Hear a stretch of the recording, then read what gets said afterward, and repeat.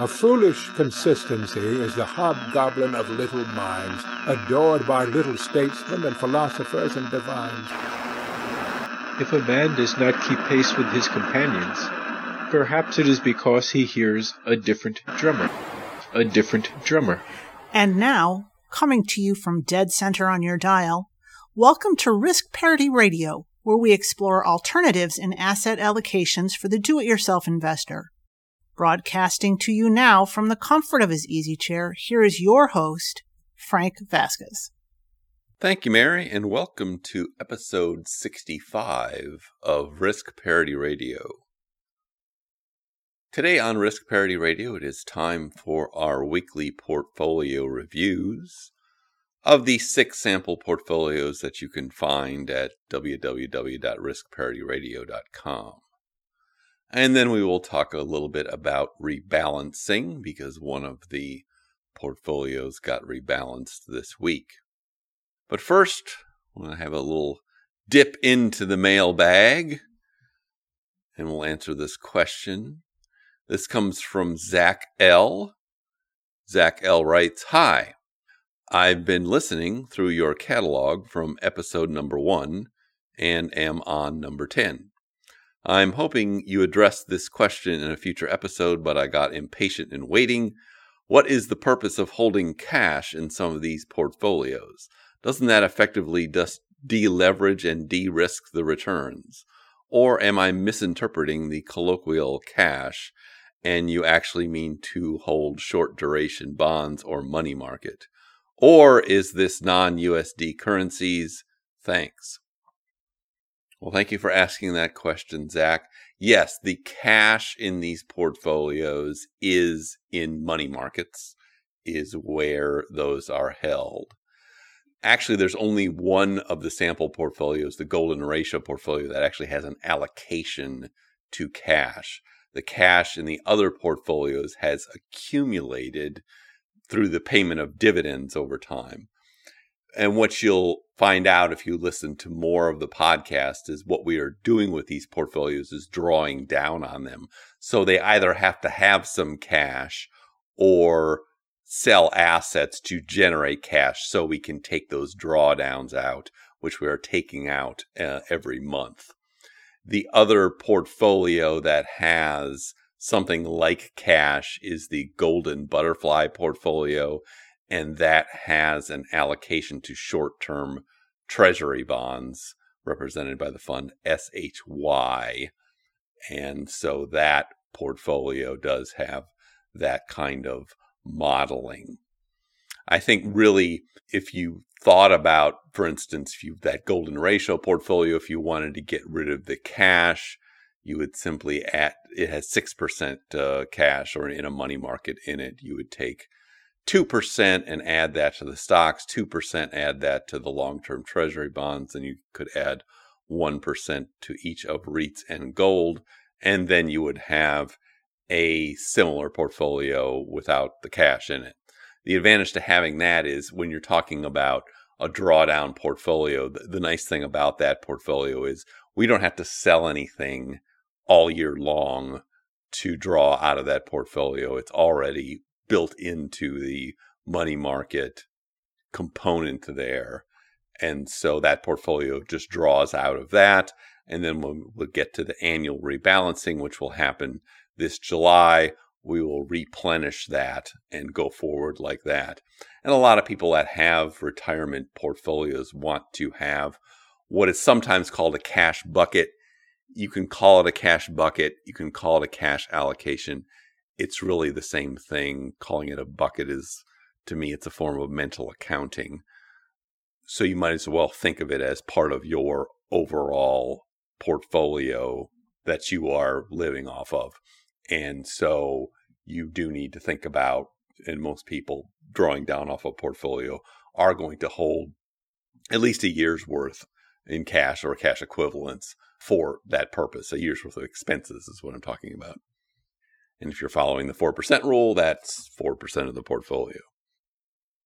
So I hope that answers your question, but if it doesn't, feel free to follow up and we can talk more about it. But now we're going to our weekly portfolio reviews. And first we will review the basic components of the markets to see how they performed and then compare that to our risk parity style sample portfolios. So the S&P 500 was down 0.77% last week. The NASDAQ was down 0.79% last week. Gold was actually up. It was the big winner for the week, up 1.08%. Treasury bonds, long-term treasury bonds represented by the ETF TLT were down 1%. REITs represented by the Global REIT Fund REET were down 1.2%. Commodities represented by the fund PDBC were down 3.64%, which is like the first week they've been down in most of the year. I think they're up over 15% for the year or more so far. And then PFF preferred shares were down 0.21% last week. And now going to our sample portfolios. The first one is the All Seasons portfolio. This is the one that is very conservative, probably a bit too conservative. It is comprised of 30% stocks represented by VTI, the Vanguard Total Stock Market Fund. And then it's got 55% in treasury bonds, which is 40% in the long-term treasuries, TLT, and 15% in intermediate term treasuries, VGIT. And then the remaining 15% is divided into gold and commodities, represented by GLDM and PDBC, those two ETFs for those two things. This one was down 1% last week. It is up 1.26% since inception last July. So it is holding on. It usually doesn't move too much, but it has been struck down, if you will, or struck at by the poor performance of bonds in the past 6 months or so. Really since November is when the bonds started performing badly. But it is interesting. I read an article saying that the performance of bonds since the beginning of the year is like the fourth worst since 1830 or some crazy statistic like that. And if that's the fourth worst coming off of a pandemic, then I actually feel pretty good about where these things are in comparison. But the rates on treasury bonds have essentially gone back to where they were prior to the pandemic and are more likely to follow basic economic cycles going forward. If you're interested in nerding out on economic cycles, interest rates, and all those sorts of things, there's a nice series of interviews done this week by the people at hedgeye.com that I can link to in the show notes. And they interviewed 9 people from Charles Schwab and various hedge funds and all sorts of people of that nature who spend all their time looking at this stuff for a living and guessing about it. And you'll find that most of them say these days that, yeah, things are going to pick up because of the end of the pandemic, but towards the end of the year, they may go back down or, people don't know. In any event, we don't need to do that here. And that's the point of having these portfolios structured the way they are, is that we, even in the worst of the worst for some of the portfolio, in this case, the bonds, the other parts of the portfolio tend to hold up and do well and take care of any problem that is existing in one aspect of the portfolio. So we're not caught guessing about which aspect of which portfolio is going to do the best next. So going into now our 3 main risk parity style portfolios that you might consider holding or a variation thereof in a retirement portfolio. We look at the Golden Butterfly, and this one is the one that is 20% total stock market, 20% small cap value, 20% treasuries represented by TLT, and then it's got 20% short-term treasuries. I should say there's long-term treasuries and short-term treasuries. And then the remaining 20% is in gold. It's in GLDM. This one was down 1.24% last week. It is up 16.09% since inception last July. It is our best performer these days, primarily because it's got all that small cap value fund in it. Although I do note that the small cap value fund that we're using, VIOV, was actually down 2.87% last week, which is, it might be the first time it's been down for the week during the year. I think it's up about 30% since the beginning of the year, which is ridiculous, but we'll take it. And it just shows you how diversified that fund is from the treasury bond funds, that it thrives in these more sort of reflationary or inflationary environments. And so it gives you that diversification that you're looking for. And now we're going to the golden ratio portfolio. This is the one that is 42% in stocks, 26% in long-term treasuries, represented by TLT, 16% in gold, GLDM, 10% in a REIT fund, a global REIT fund we're using for this for simplicity purposes, and that is REET. And then this is the one with the 6% in cash, which is in the Fidelity government money market, which these days is paying something like 0.1%. That's noted as SPAX, SPAXX, as a ticker symbol. And so this one was down 1.22% for the week. It is up 12.12% since inception last July, and so is doing just fine. And now we're going to the Risk Parity Ultimate Portfolio. This is the one that has the most complicated number of funds with 12 of them. It's got about 40% in bonds. That's 40% in stock funds, 25% in treasury bond funds, 10% in gold, 10% in the REIT fund, REET, and then we've also got 12.5% in a preferred shares fund, PFF, and then the remaining 2.5% is in a volatility fund called VXX, which is, yes, the worst performer in the bunch, down 60% since inception last July.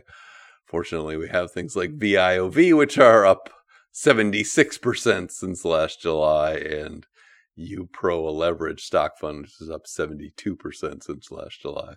So it is interesting looking at these things performing over a year and seeing the great diversification in performance and the volatility that you would have if you were to hold some of these funds individually is canceled out effectively by the way these perform.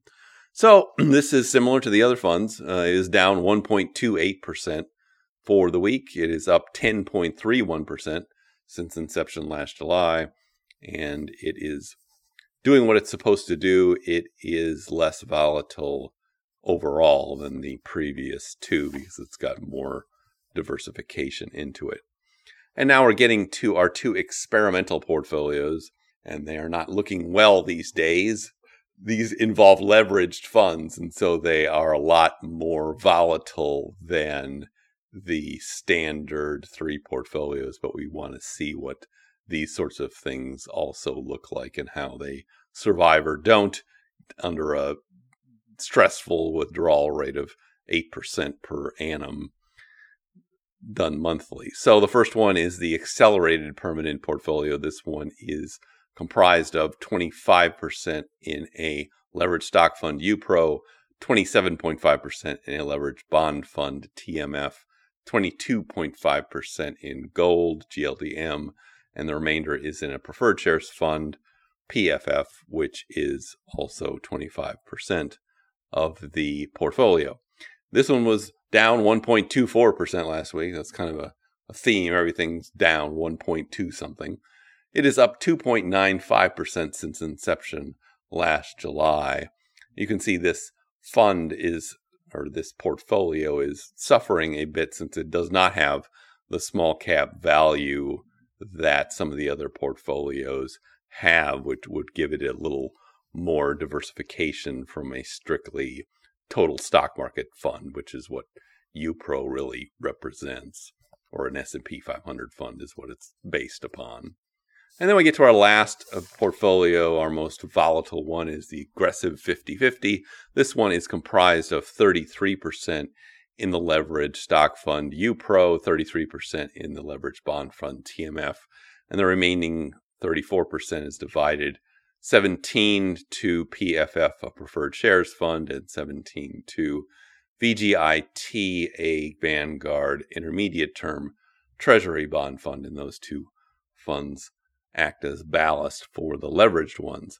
This one was down 1.86% for the week. It is up 4.53% since inception last July. This portfolio was actually rebalanced, and it's been rebalanced for the second time in its existence.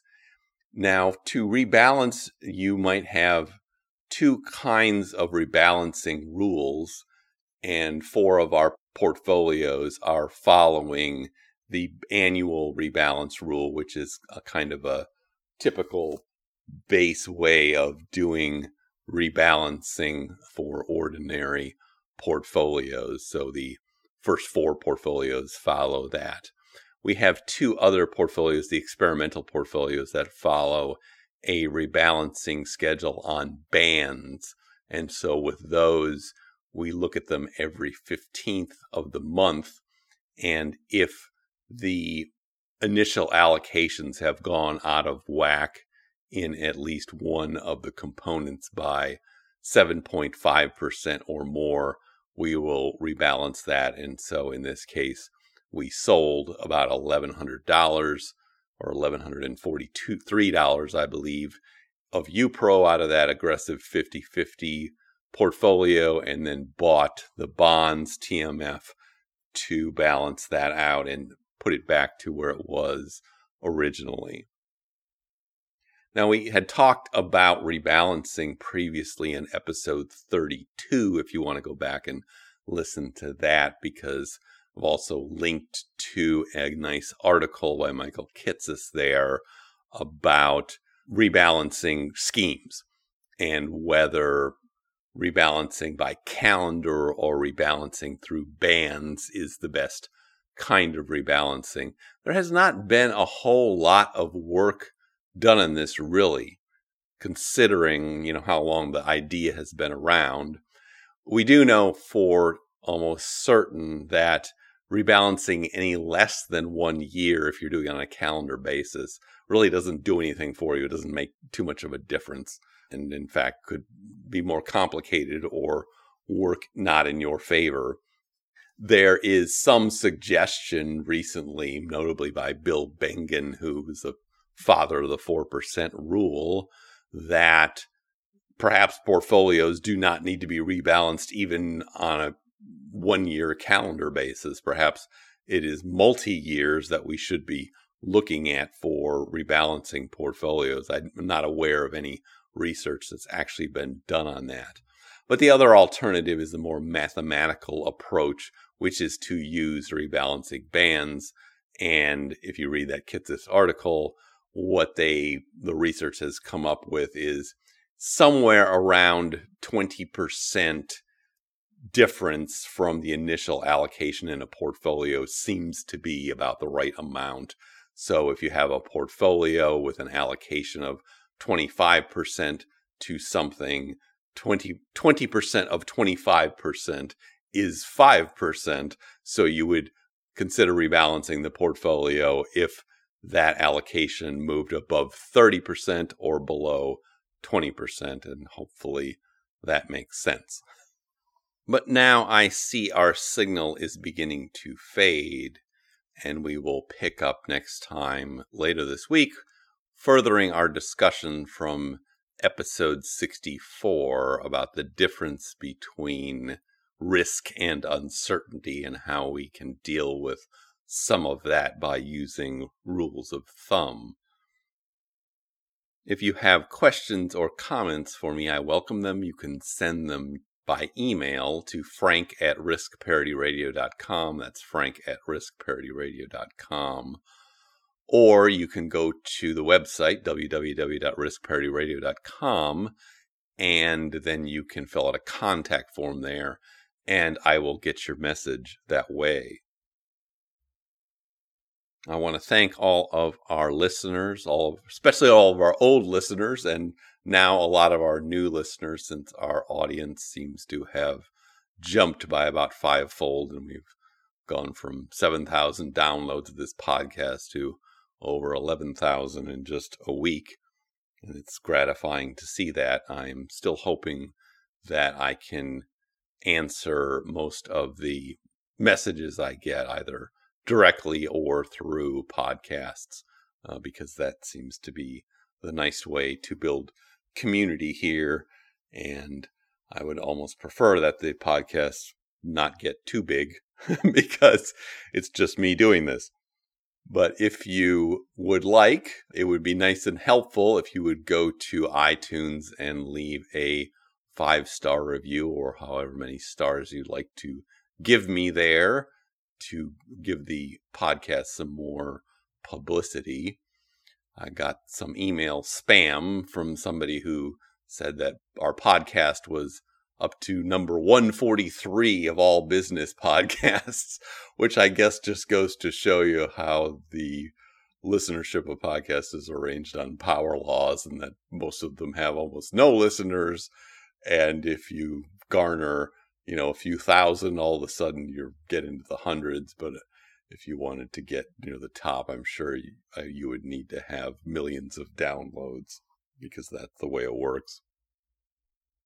Thank you again for listening in. This is Frank Vasquez with Risk Parity Radio, signing off. The Risk Parity Radio Show is hosted by Frank Vasquez. The content provided is for entertainment and informational purposes only and does not constitute financial, investment, tax, or legal advice. Please consult with your own advisors before taking any actions based on any information you have heard here, making sure to take into account your own personal circumstances.